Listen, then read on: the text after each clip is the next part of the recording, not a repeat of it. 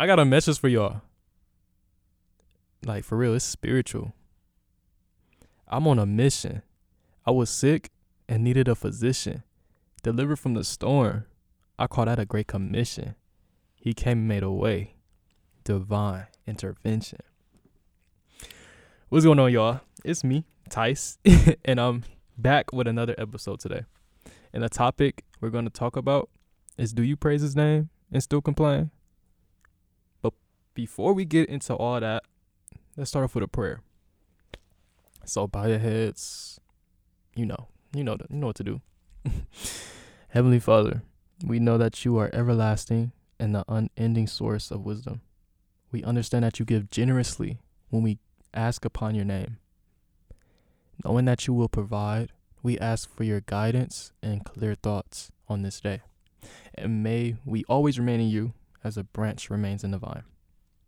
Amen. And so the verse of the day, we're going to be looking at Philippians chapter 2, verse 14 to 15.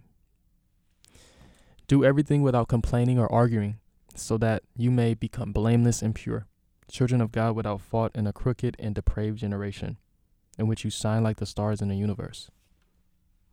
So what is complaining?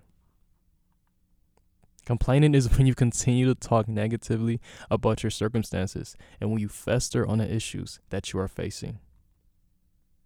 Acting according to God's good purpose requires the correct attitude of our hearts. Grudging and obedience is not obedience at all. That's why Paul urges us to do everything without complaining or arguing.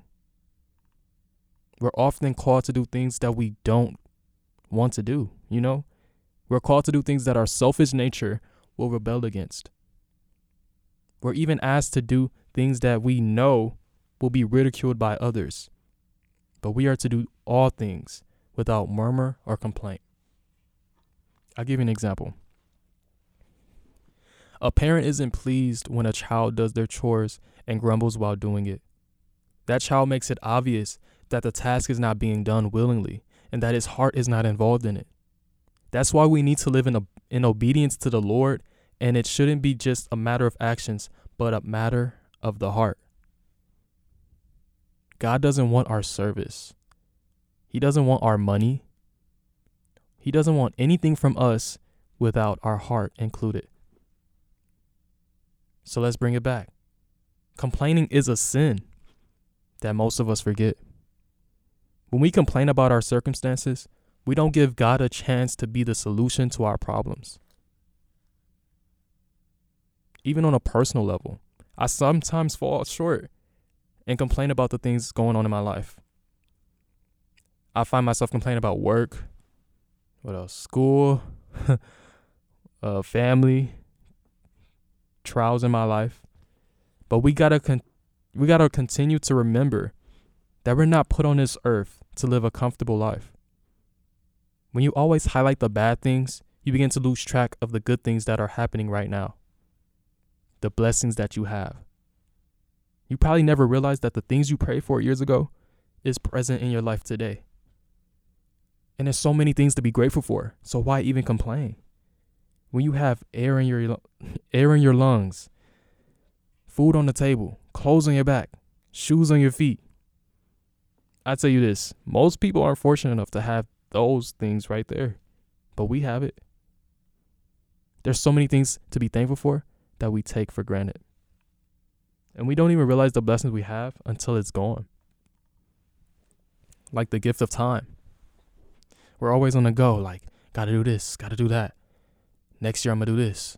New Year's resolution. And tend to forget that every day isn't promised. We realize that we have a blessing. We don't realize we have the blessing until it's gone, when that special someone or a loved one in our life is no longer with us. We don't even realize the blessing until it's gone, when the access to resources needed every day is no longer existent. And so we have to be very intentional about the things we do as believers in Christ. And I'll end it there. Before you head on out of this episode, I want to close with a prayer. So, Father God, Thank you for your patience with us. Please help us to be thankful instead of complaining. We thank you for all of the good things in our lives. Help us to remember your word and replace our emotions with truth. In Jesus' name, amen. I want to thank you all for listening, and I hope to see you next time on Divine Intervention. God bless.